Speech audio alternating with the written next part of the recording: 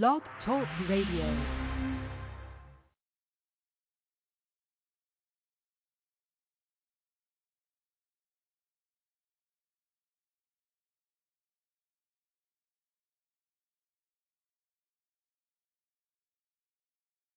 The only way to handle danger is to face it.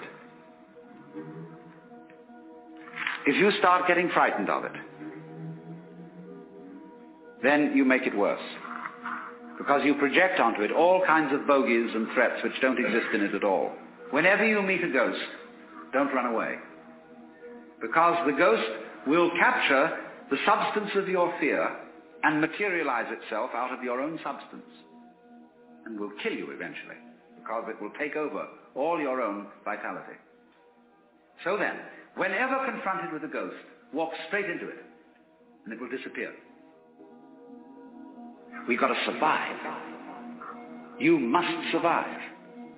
That's the great thing we're all working under, and pounding it out day after day in anxiety. Because this is a description of anxiety.